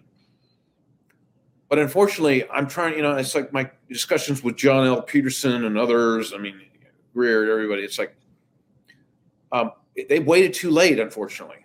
The internet's mature. There's a ton of information, both good and bad. And the public does not have a lot of discernment. Right. They want easy black and white answers. And if you say ET bad and we good, then most people will think that. And that's wrong. It's very nuanced. We live in a duality universe. We've got duality to deal with on everybody's level out there. And, it's very complex and nuanced. And the world doesn't like complex, nuanced, gray, divisions of gray areas. They want things easy, black and white. Right. That's the real problem, is the general public around the world. I'm not knocking them. I don't blame them for thinking that way. We've been poorly educated. We've been educated mostly bullshit, lies about who we are, our history, everything. It's like, and now you want to open Pandora's box, but you only want to open it a sliver. Mm-hmm. That's not what Pandora's box is all about. Pandora's box is about throwing it open and letting all the janky stuff out. Yeah. It's going to happen no matter what operation they do. The different operations or choices they have right now are ones that are either quicker or slow it down. Mm-hmm. And I'm kind of in favor of the slowing down thing. Before I was like, slam it open. In fact, disassemble the whole box and shake it out. Okay, but that's going to cause major upset in the world, and maybe loss of life. I don't want that. So is the slow drip thing, well, I kind of been doing that for 70 years, but they've accelerated now a little more. But they're throwing more lies and half-truths around it, and that's making it worse. That's my point. That's the whole reason I'm coming out against Chris Mellon and all his teams. It's like, guys, I know what you're trying to do. You're trying to do slow drip disclosure and don't want people to panic and commit suicide and all that. But you're lying and you're using half-truths and doing all this other stuff mixed in with the good ideas. Mm-hmm. That's not a good strategy. But they may be facing a scenario where there isn't a good strategy. It's the least worst choice. Oh, right. That makes me very sober, and everyone is like, shit, no matter what we do. But I know this much through history. It's like the more you lie about something big, the worse it's going to be when the truth finally comes out. Absolutely. And so, I understand what they're doing. He's got theatrical training. He's very polished, and he's kind of goofy. And oh gosh, darn it, Timberchet, gee whiz, and all this junk, And it's like, man, they're just got a giant lipstick that they're just putting on this massive monster hog. Unbelievable.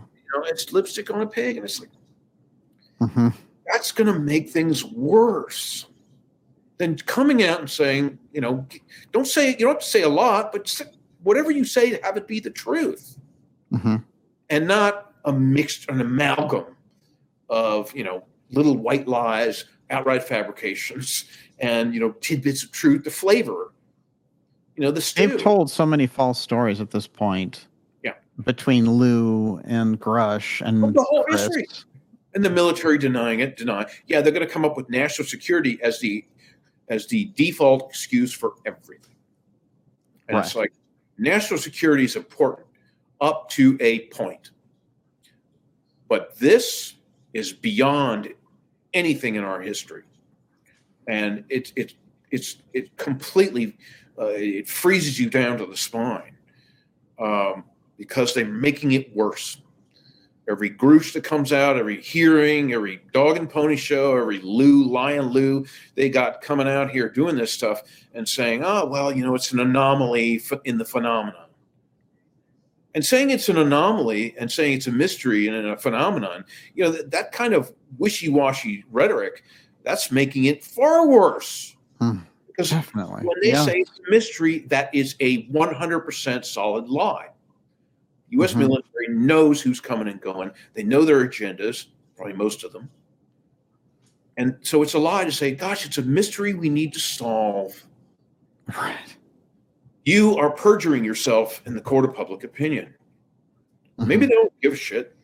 The public's stupid, and we don't care. They'll believe anything we say because we're officials. We're elected. Right. We're elect Chris Mellon to do this job, or Grush, or no one appointed them. People don't forget that. They think, didn't Congress appoint your cousin? I'm like, no one did. They appointed themselves. Yes. And that all the responsibilities and dirty laundry and everything that goes with that, because no one in Congress wanted to touch it. No one in the military wanted to touch it. And, you guys do it. You have our blessings, but nothing on paper, nothing public, Who do you think was prompting them in the background? Would you say it was the CIA doing the push because they wanted to? And this actually gets to a question I had for you, which is this the X-Protect group? Is it the breakaways breaking back in because they need to fast track the technology now? They figured it out enough, and now they need a story. Yeah, they have. Everything's become very mature. Like Ben Rich said, we're interstellar. Right. And Ben Rich said that, not me. You got to take that into account. We may be mucking around the galaxy and beyond using wormholes with our friends and allies, fighting who knows who and giving Earth an iffy reputation. It doesn't need more bad publicity. We have a terrible reputation by all accounts. And so it's CIA on board, probably part of it, part of the DIA, part of the NRO, part of the Air Force, Navy, intelligence. Parts of them are on board with this. And maybe they're keeping the other factions at bay for now. Right. But if this thing goes off, I'll bet you there's the meeting held with 100 people, and they said, if this goes off the rails, we're going to shut it down. And that means we're all going to die with it. If you say you can control this narrative and let out a little bit and keep society rolling along with our little technology rollout with Musk and everybody else, fine. But if you screw up and it goes off the rails, we're gonna do it. We're gonna shut it down. And we have plausible deniability. That'll be a World War III type scenario in maybe a more limited fashion. In that everyone's like, World War III, they see the war in the Gaza Strip, World War III, and it's like, no one's going to use big nukes, but they'll use everything else. Yes. Satellite-based weapons that can decimate cities without radiation. They'll use big stuff. Because if the narrative starts rolling off the tracks, and I don't see an alternative. I think it's going to at some point. It's just a matter of when and where. The real black hats might pull the cork. And, right. Musk is ramrodding all this technology, fast-tracking it. What is his impetus? It can't just be market share against automakers and rocket makers, other space companies. It's got to be something else, lighting a fire under his butt. because he halves those production tables in time. I'm going to half it, then half it again. Fire, you're fired. You 100 are fired. I mean, he's got an impetus, a burning psychological sociopathic impetus to do this fast. It's like a ticking time bomb scenario. Yeah. Because there might be a component where it's like, okay, we're rolling some of this out. You corporations better start catching up and doing civilian versions of what we got in the back room at a USAP in Utah and everything. And it's like, oh shit, that's going to take some engineering because you only gave us this much, and they're giving you more. I mean, it's coming. I think what a lot of people in that deep state world want, whether altruistic or not, and everything in between, they want to accelerate humanity quick into a class 1 civilization type. Now, a class 1 civilization it was coined by, I can't remember who, Jacques Vallée or somebody, but that's someone with free energy, no war, and more equality, and was that the whole Kardashev? Yeah, thing? Kardashev, all that. It's like they want that, but not the equality part per se. We don't want that. We only want the everyone knows about the technology, but there's something they can do about it. So, and then world populations, some people say they're dropping. Maybe they'll accelerate that. And then, you've got that component. 2 billion sounds right. We can control that. And then Musk rolls out the Neuralink en masse saying, you will get this new virus if you don't put it in your brain. Oh, right. Okay. There are ways to put a carrot in front of people, starving people, that are really insidious. But, there's easy ways to manipulate the herd. This is really disturbing. This is what keeps me up at night. It's like, boy, the pandemic was a dry run. All they have to do is launch a super virus, and it's like, oh, you need this vaccine, and we really recommend the Elon Musk version 2 chip. This will prevent your immune system from going haywire, and you won't die. Oh, whoa. Yes. And people will. Absolutely. Because you can inject it now. I'm sure you don't need to cut a hole in your brain. In a few years, the stories of nanite technology and all that stuff where microchips are the size of human cells, blood cells, they probably have that, nanites. Right. And a lot of people think there's nanites in us all now from the vaccine. So it's like, maybe all they have to do is flip a switch because the nanites and everything are already in our system. Oh, wow. I will obey Elon Musk. I will drive my Tesla to work. I will work an 18-hour day because that's good for the club. Whoa. Yeah. I mean, everyone thinks we're really headed towards this. I mean, go test drive a freaking Mercedes and look at what all the AI in it. It's really intrusive and dangerous. I mean, these are little things now, but they're going to get bigger and bigger and bigger and bigger until they say, you have to do this or you will die. It reminds me of a cult. Whether it's, religious cult, 12-step programs, whatever, they always say, do our dogma, believe in it, or you will die. Right. Die, die, die, die. That works like a charm. I've seen brainwashing in action. My producer was an alcoholic. I went to a lot of 12-step meetings with her in the South, churches. And the blue book rhetoric is just right out of Scientology. It's like, you've got to believe in a higher power. You've got to believe that you're nothing. You should be ashamed and guilty of your alcoholism and drugs. You should be ashamed of all that. They use guilt as a tool and shame. And then they say, you better read the big blue book and believe in every word and go to every meeting or you will die. You will die, you will die, die. They're going to do that on a different massive scale. And they will say, fine, don't take the vaccine or chip, but you're going to die.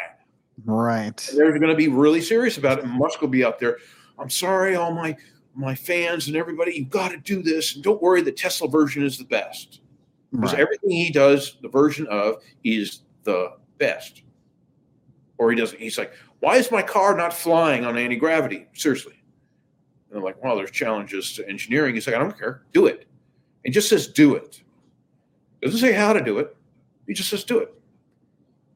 And so, Right. if they're going to roll out a lot of technologies, they'll use corporations and people like Elon Musk to do so, Bezos, other cult personalities, and they'll say, please do this. Please drive a car with a Tesla box in it, or you will die. Or they will say, traffic deaths have increased. They could say anything they want on the news media. Oh, it's not 1.3 million. Now it's a billion worldwide. You better start using the black box or buy a Tesla. Or unbelievable. Use a Tesla. The big three, GM will say, well, you can drive our electric Cadillac, Lyric, but it's got a Tesla black box in it, or you will die. Man, what a strange new world we're in. And it's accelerating at a fast rate. Where is the UFO file going at this point? In the dumpster. It's let me think. It's like, what it reminds me of? It reminds me of an antique painting. Well, let's just say, an impressionist, French impressionist. And it's took years for the artist to do it with a lot of help from a lot of people. There were a lot of artists involved. It was a group effort by the impressionists along the Seine, eating picnics and drinking absinthe and hallucinating. And then all of a sudden it comes along and it's like, it's hanging out in a public square. And everyone's like, I'm an artist. I'm artistic. I'm going to change this. Yeah, that looks better. And then other people, there's brushes and paints everywhere. Yeah, I'm going to change this. And then it just gets added on to, and now we're troweling globs of paint. And the original painting is long gone. Oh, yeah. We're stuck with this thing that's not an impressionist painting. It's just a pile of paint and talk about 1,000 cooks in a kitchen. You got millions. And you and I are doing the same thing. We are adding our voices to this mix. Yeah. It's probably more akin to a chef doing a stew. Oh, what should I put in it? And everyone's like, you need this and that. Well, that doesn't go together. So what? A million cooks ruin the stew. Mm-hmm. UFO file is a living, breathing, morphing entity in itself. Yeah. And the people that want to keep it hidden, keep throwing rhubarb and, Pop-Tarts into the bouillabaisse. That doesn't work. Who cares? It'll derail the flavor. We don't want the real, we don't want anybody tasting the chicken that's in it. That's protein. No, that's hard protein. No, keep hot sauce. And it's getting obfuscated at a accelerated rate. Oh wow! Yes, and it's morphing and changing as it should. New intel, new insights, new opinions, new everything. Whistleblowers. But boy, the stew is unpalatable. You take one bite and it's like, ugh, God. But it's the only. It's the UFO menu, as it were. Yeah, it's the only thing we have to eat, as far as this issue goes. Is the UFO file, and it's excluding our history and anthropology and megalithic building and religious issues and ancient history and warfare, and it's excluding a lot of that. They're focusing on the hardware and lights in the sky and maybe a gray guy with big eyes, with sunglasses on, and that's all they're talking about. And this goes back to the story that a military friend of my father told me long ago. He says they don't give a flying fuck about everyone talking about aliens and landings and back engineering stories, and they don't care about that. They care about all the history and the religious stuff and what they're doing in USAPs, and they want all that extraneous stuff. So we're stuck with a pot of crappy stew, but all the side dishes. Oh no, there's no mac and cheese with lobster and Parmesan. No way. And they're focusing on this pot of unpalatable stew, and they keep daily adding more and more stuff. Fascinating. Yes. How are you going to reconcile that? If they're saying there are no side dishes or those aren't important, they'll ruin your palate for the main course. It's like that. And so over the years, it's just gotten tainted and more tainted and screwed up and messed up. And yeah, that's delicious, but that's going to get that away from us. That's going to spoil your appetite for the main event. Right. So most people don't dig into the history, connect the dots with megalithic structures that are impossible. And the pyramid, the Giza Plateau, that's a lifetime of study. Oh, absolutely. 2 lifetimes. Yes. I've read all of John Anthony West, and Farrell has good insights. Others have good insights. And it's like, oh man, that whole ancient history side of this whole file, that's a lifetime of study. Megaliths, I mean, that take a good year of constant study to figure out, in Baalbek, those 2 stones, one's 1,400 tons and the other 1,600 tons at Baalbek. They're like, they use logs with olive oil and oxen and a million. One of the things you mentioned there, which I can't let you get away without asking your opinion. I never get away with anything. They always catch me, Daniel. Those cone heads. Good. And the cone head skulls. What do you think was going on there? Are they imitating visitors? Is it some kind of psychic process where they extend the pineal gland? What's happening? You mean with the oblong-headed people? Yeah. Well, in ancient history, we got several issues. One, Neanderthals had bigger brains than we did, yet we turned out to have higher consciousness skills and, invent the wheel. What is that? Okay. So let's assume for giggles it's true that ET's been adding genetics to our genome. And maybe it's true that some of the Italian d'Este royalty and others had kind of bigger, strange-looking melon heads, and it was probably, were they Martians that came out from damaged civilizations? Were they smarter? Were they more psychic? I'm not an anthropologist. I've studied it, but it's like a bigger brain doesn't necessarily make you smarter. But maybe what it was the ability to this race of humans. They were humans. They were a different race, they have extra psychic and telekinesis abilities, the abilities to astral travel at a snap, and, meditate and do wise things, maybe move giant stones with their minds. You need some capacity in cubic centimeters to do that. It's like an engine. If you build a bigger engine, it's going to be more power, more torque for you to do whatever job you need it to do. And you can make a smaller engine do that with turbochargers and nitrous oxide and other things. No, it seemed like this race found wherever they came from, or maybe they grew out of the human race at some point. But whatever happened, or they were an ET group that seeded some of us, and they were like hung around, said, "Well, this is fun," and then they interbreeded, and slowly the head shrunk over the eons. Wow. Let's say they've been here a couple 100,000 years. Yeah. And so that works. Or they had a genetic problems or something, and they died out quicker. We have big heads, but damn it, I keep getting the fever. Damn that bayou swamp. And those alligators, damn it, the alligator people, we're going to be on the watch for them. And, so there's a lot of theories that do make sense over it. They were certainly people of importance, the Peruvian ones. And I found them on some illustrations from ancient China. They weren't oblong, but they were big. I was like, fascinating. Is that Confucius? This is like the Ming Dynasty era. And it's like, who's the soothsayer guy? Oh, the wizard of, Qi Ching. And it's like, who's that? And why is his head so big around the campfire? And it's all around the world. It's not just Peru and, they up Europe. And, maybe some of the priests and bishops had bigger heads over the years. You think it's an Atlantean, like an ET Atlantean leftover? It could have been.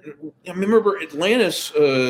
Casey and everybody talks about Atlantis. Everyone who writes about it says it was intergalactic. It was people coming and going every day. Hey, we've got a banana cream pie from Betelgeuse. Here's some orichalcum and some crystals. Oh, cool. There was trade. I think that trade never stopped. Interesting. It was just hidden from us. Do you think the atomic explosions were related to all the UFO activity after the fact? Oh, there was UFO activity before the fact. Yes. They knew where we were up to. Ain't stupid. I didn't traverse space and time from other galaxies because they're stupid. They know exactly what's going on with the kids, the dynamite, and the matches and the gasoline. They know exactly what's going on. Now, they don't want to interfere too much. That's the narrative. Law of non-intervention, which gets into Hermetic law. I believe in that. And but they monitored it closely. But man, Oppenheimer said it. I have become the destroyer of worlds. That's from the Vedic text, the Mahabharata. Worlds plural. He knew they were cutting through the dimensions and killing people we can't see. And that's probably why when we did the hydrogen bomb, as Farrell said, the yields were much higher. And that we were sucking energy in from other dimensions, the higher dimensions. All right. Boy, I'll bet that messed up things. So they got together and started. Look at history. It's an incredible miracle that no rogue agent has gotten a nuclear bomb and set it off in the 75 years. Absolutely. Years. John, what are they up to now? Talk about, Farrell said the kitchen sink. Holy cow, they're doing the whole kitchen. Beef up the UFO file, more JFK conspiracy, more wars, more this, more that, everything, more Elon Musk nonsense. I mean, the airwaves are just flooded with this crap. It's unbelievable. I don't blame anyone for being confused or distracted or bored. I really don't. I mean, I'm trying to make heads or tails of it myself. I mean, my wife and I watch a little bit of the news, and I peruse a couple news services and see what they're up to. Always up to something. And it's like, whoa. And they must be talking about the UFO file more. They're debunking it, and they're adding on to it, debunking it, add on in equal measure. Yeah. Oh, yeah. What happens if you have yin and yang and two equal forces? Mm-hmm. Balance. Stability. Status quo. Right. So more conspiracy, more debunking, and congressional nonsense. It's really going nowhere. There's a little of this, but really it's staying in this middle zone. And I think that's also part of the idea. They're using it as clickbait. Yeah. Yeah. You can't not talk about it. That's suspicious now with the internet or conspiracy theorists worldwide. We got to do something. So talk more about it, but debunk it. Come out with a Chris Mellon thing and then have Congress and all these other agencies in the news giggle over it and debunk it. So every time, it's like what they asked Stanton Friedman, I think 10 years ago at one of the UFO conferences. And they said, the hippie guy got up and said, don't you think we're doing great things here at the, Contact in the Desert, 10 or whatever? Don't you think we're moving along? He's like, no. It's like, don't you think we've advanced the knowledge of UFOs and the UFO phenomenon? It's like, not really. A little. And if he was alive today, he'd say the same thing. There's more of it. No question. But it's just more. Mm-hmm. Oh, the disclosure movement's winning. No, they're not. I'm sorry. That's a realist telling you my observation. We advanced a little bit with the public and the press, and then the whole Grush thing was debunked and the hearing went south and little green men and flying saucers. And then we're back to 10 or 20 years ago. People calling me up and saying, oh, the trial went nowhere. You're full of shit. And all your, all your, That's unbelievable. Yeah. We're all in on it. Grush too. I'm convinced of that. I said that on our last interview, but that was before the Grush hearing. Our last interview, I said, I think they're all in on it. Yeah. Burchett and everything. And I was proven right. One person like, you were right. Everyone else was like, oh, you're finally. You melons, but they were all in cahoots. Yeah. They signaled to their various groups, we'll play ball by your rules. Don't worry. We're not gonna. Grush's testimony, all the stuff he said was third party, innuendo and it's like, remember the old days, someone would write a third party post dated check and try to give it to you instead of cash. It was very rare, but that's what he was doing. Yes. Acting a dumb third-party post-dated check. Well, I met someone who saw the photo. That's ultimate deniability. You could make the argument, Daniel. You could. That Grush has set back ufology 10 years. Oh, wow. Yes. 15 years. With this dog and pony show nonsense hearing. Came right after Dr. Greer's, press conference at the press club in DC, came right after it, suspiciously. And with Burchett shooting his dumb mouth off on everything, saying, we're going to get to the bottom of this, by misleading people and telling lies. That's how they're going to get to the bottom of it. So they're going to come out with their version of the truth, and there's some ETs, and whatever. And that's it. Go back to work, go back to school, and stop bothering us. We'll tell you what you need to know, public, when you need to know it, and what you need to know. Right. It's all under control. And don't listen to this group of mad people over here waving flags and screaming and doing all this stuff. Don't do that. We're officials. We're U.S. government officials. We're retired officials, retired military and intelligence people. We're the ones who are going to give you the truth. We have the truth. No one else does. Mm-hmm. Yeah. Now that'll work for a while, but it's going to go off this rails. I don't know.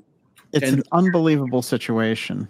I absolutely agree with it. But you nailed it there, which is they've put it in a position where actually, strangely, it's being discredited more than ever. Yeah. And maybe they'll throw Grush to the wolves, like Oswald. They have the ability. UFO file Oswald. I think you mentioned that. Yes. In your last show. It's like, oh, I could see that too. Hey, help the world, David Grush. And then they just toss him to the wolves after he's done a few, Rogan shows, and there's a valuable, Oh yeah, outlet for the world. What is once they get their data mining done with him, they're like, the Bobo, the new Bobo. They're already on the hunt for the new Bobo. He's more than a Bobo, I think, mm-hmm. but he's suspiciously Tom DeLonge-esque. Mm-hmm. It's like Tom DeLonge basically tripped over himself. He's a punk rocker. He does drugs, rides a skateboard, and then he wears a funny hat in the interviews and say, "It's all cool, man. It's all cool." All right. And okay, that didn't work. Yeah, no kidding. That didn't work. They used him up, and they didn't toss him to the wolves. He's still over there doing something. Skateboard rally, UFO conference. Bring your skateboard. Do acid, drop acid, ecstasy. And now they have Grush, who's an Air Force officer. He's a major, and he's an official, and he's got a security clearance. He's a real. Forget everyone else we rolled out. Forget it. No, he's a real deal. American hero, Buck Rogers. Here you go.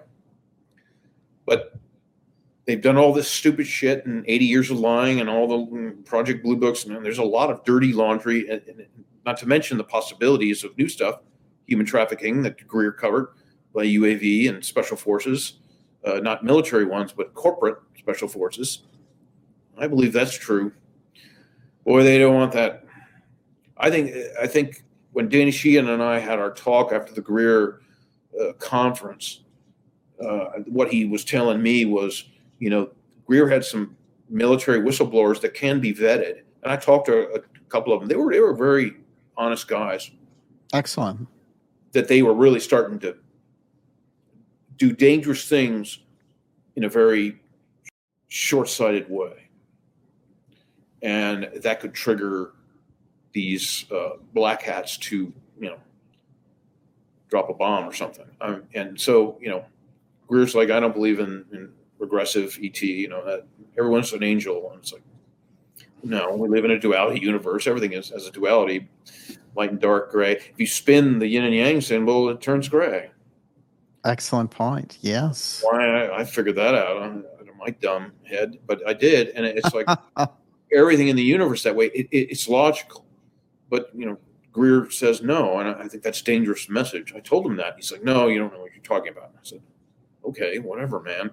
But he's done a lot of good work. Other than that, And these two whistleblowers he had, they were right at the end of the train line. Boom. They were yelling out stuff, high-tech UFOs with artificial intelligence that were alive, and human trafficking, drugs, and all that stuff. They were really something. But this is starting to nibble around that part of the cookie they don't want you to take a bite of. Right. And of course, I've been saying it. I believe it because history is always much darker and dirtier and nastier than what they tell us in the books. There's no question. And it's like people don't do that. They do the high school history and whatever. And so we're starting to get near that third rail. When people start stepping on the third rail, I mean, all kinds of fireworks are going to start to go off. Chris Mellon included, and his guys, they argue about Avi Loeb and, whether Travis Taylor and Jack Sarfati can come up with an equation to explain warp drive. And I'm like, that's interesting. It is important, but it's nowhere near as important as the rest of the geopolitical stuff. Yeah. Oh, yeah. The societal, effects. That's a technical problem. And so everyone's doing their bit. I'm not knocking them. I think it's interesting stuff, the physics that I can understand. But that's only one facet of it. And human nature is like, well, we'll tackle this problem. Well, the problem with that is this is not a piecemeal problem. This is a problem that you've got to try to understand the whole thing, where it won't make any sense.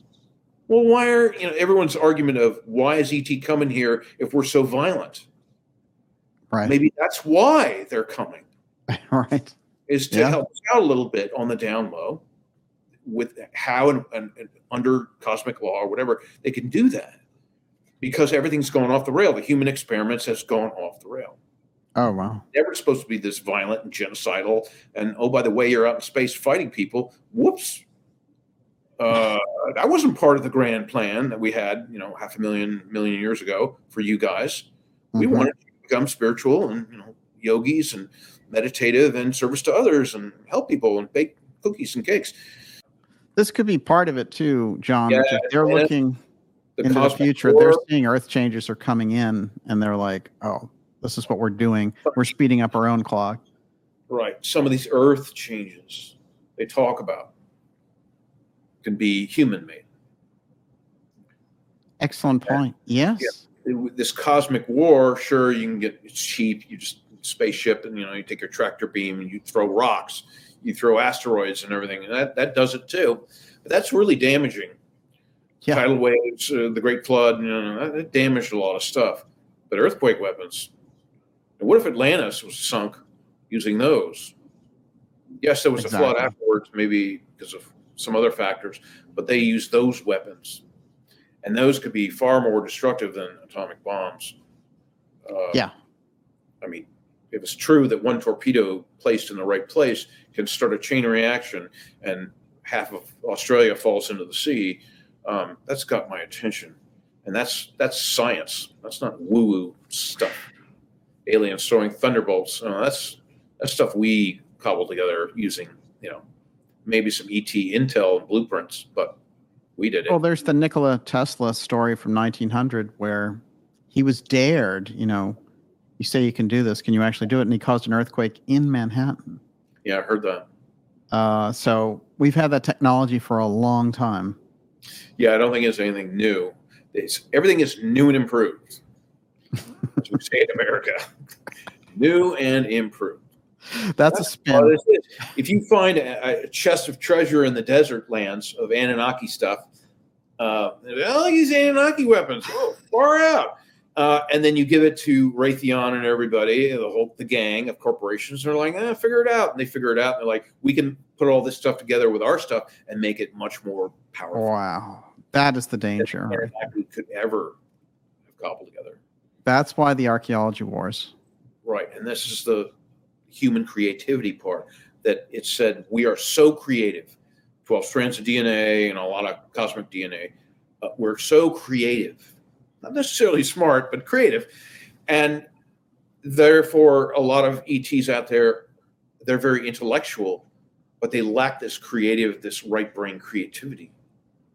That could answer a lot of questions as to why we're still around. Absolutely, yes. Because if I was a couple ET nations, I'd be like, these guys are great and everything, but they're destroying Mother Earth, and Mother Earth is very important to the cosmos. No question. I kind of vote we should just wipe them out, but they didn't, not yet. But we're getting to the pinnacle soon. I think within 25 years of all this. Whatever happens, it's not going to be pretty. I hope the loss of life is minimal. I really do. Oh, yeah. Yeah, no question. You've made the good point before, and I think this is really going right to the heart of the matter, which is people are going to need some explanation when all this hits, because they've been so tuned out. And they're going to rely on people who've been aware on some level of these things. And because there's going to be a kind of a huge, that gap of awareness is finally going to be exposed. And if anything, they're going to need people to talk them back down to the ground. History has shown us that people are hardwired to obey authority. Crystal clear. That's number one. If anything strange happens in our history, whatever it is, wars, everything, they're going to go to the officials, the government first. The disclosure movement will be dead last. Oh, yeah. Per capita. Yes, some people will automatically say, oh, I knew it. They were on the fence to begin with. But the majority of people around the world will be dead last. It'll be when governments are starting to crumble and implode from the inside, and corporations and whistleblowers coming out en masse and getting coverage. Remember, the media is janky as hell. So people are going to have to turn away from the mainstream media and start accepting some of the alternative media. That's another big problem, how we're going to get that done. And then they'll be like, maybe we should consider some of these nutty people. Maybe they had a point. But we'll be last. We'll be dead last. It's human nature. I mean, I was the same way when I did my research. I went to the government archives. I went to the U.S. Navy archives. I did everything, and they know what happened. And of course, that was wrong. You get to a certain level, and then you can't go any forward after that. And that's when people either have an epiphany, or they're like, "Well, then all that stuff is a nonsense. It doesn't exist," because the official record said, "No, it doesn't exist because it's not there." And most of our history is missing. Oh, right. The Bible and the Quran and the Zoroaster and all that stuff is missing. And so it's going to take a while to piece all that together. I'll be gone. You might see people, the world turning more towards the disclosure movement as a whole and ideas and certain things. I'll be gone. We're talking 40 years from now. Oh, wow. Maybe 50. I don't know. It depends on world events. No one can predict anything. That's why I hate all these prophecies and, even Project Looking Glass. That's probabilities only. Exactly. And everyone's like, "Oh no, it's written in stone." It is written. Well, John, you'll live to 100. You know that. Come on. What? You'll live to at least 100. Come on. No, I've got health issues. I'm not. I don't want to be old. Too old. I'm in severe chronic pain as it is, so I'll be gone. But I want my grandkids to at least have a fair shake of everything. I'll leave my stuff for them in an archive for anyone who wants it. You put it on the internet, someone can always take it down. Right. Oh, yeah. I assume it's in the Akashic records, so ET could say, "Oh, don't worry, they erased the internet, but don't worry, here it is." With the tablets of destiny. Yes. But it's always good to have a hard copy somewhere. I have a hard copy on a hard drive. Everything I do in a Faraday cage type situation. Hopefully, survive. For what it's worth for my grandkids. But it's going to be a heavy lift for people, especially people that aren't naturally in the awakening process. It's not their fault. It's just the way their sort of reincarnational lives and karma and everything's working out. Everyone's learning lessons. Shit, I learn new shit every day. But it's like That's going to be a really heavy lift for a lot of people. But we don't need everyone on Earth to be on board in 30 years. We need 100 million. It's 3 million now, I don't know, give or take. No, we need 100. We need 250 million people. Yeah, absolutely. The others will be like, oh, that makes sense. Daniel List's grandson. What did he say? And all right. My creative kids, they're all stepchildren and stuff. That they'll be, Warner? No, we're not related to him. They might have a problem with that because I don't sugarcoat anything. And that's needed too. Well, that's why you're here, really, because you've put it out there. And you put a lot of things on the record, I think, in a very brave fashion. So we all appreciate it, John. Thank you, Chris Millen and Grush, for exactly. For example, putting the stamp of approval on Paul Millen. That I'm not completely a delusional loon, as the people on Jack's forum already call me. Here's a list of crooks and loons. You and I are in the loon. Now we're talking. You got to make it to the crooks and loons. I don't know if you caught that, but I haven't seen it yet, but I can't wait. It's a stream of thought post. You'll have to go through 100 pages. Those guys don't delete stuff, but it's going to be interesting. I think the human race will survive, but it's always going to be different from what it is now. In 100 years, it's not going to look anything like it does now. I think there'll be a lot less people on Earth, but it'll be more of a natural. Who knows what's natural? The pandemic viruses, they may be working slowly.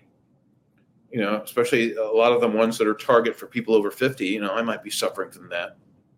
But younger folks aren't. So they're killing. Some people want to kill off the older knowledge base, the older wisdom and knowledge base. Exactly. So people. It's like that movie Logan's Run. They all died at 30. That's right. Yeah. And it was artificial for many reasons. But one of the reasons is when they started to get a clue about things, and Logan does, and his girlfriend, that's when you die. So it's like a lot of historians, it's really sad when they're at the top of their game, they're like 90 and they pop off. Wow. Maybe that's by design in our genome. Let's not let these guys get to be 500. They'll know too much and they'll be really wise. All right. And that's why back to a Tower of Babel moment right there. Yeah. A lot of ETs are thousands of years old. I believe that. Yeah. Because 100 years is nothing. You get old, it's like all of it just was a blur. And that's finally really start getting a clue. I think it's, for me, 60, 59. Started really piecing the stuff together. Everything before that, I was like, it's all right. No. Yeah. And you have to live long enough to get it. Me in the head. It was like a mule kicked me in the head. Yeah. Piece it together, you moron. My higher self calls me dummy. Piece it together, dummy. And maybe you won't be so much of a dummy in 1,000 years, but it's going to take you a long time. Others, not so much, but you, 1,000 years. So I got another 900 years of lifetimes to add up, but I'm getting there. Absolutely. Slowly. I'm in the slow lane now. But John, it's great to see you. Thanks. And we talk more soon. That sounds good. Just amazing insights tonight. John Warner's latest book, Sanity Was a Luxury, is available now on Amazon and everywhere. We're going to have John back on the show again soon to talk about the UFO hearings. Remember to visit darkjournalist.com for all the interviews, documentaries, and X-Series shows, plus join our newsletter for special info on upcoming events and documentaries. Support the work we do here at Dark Journalist. Join us on Friday nights at 8 p.m. Eastern for the X-Series. See you soon.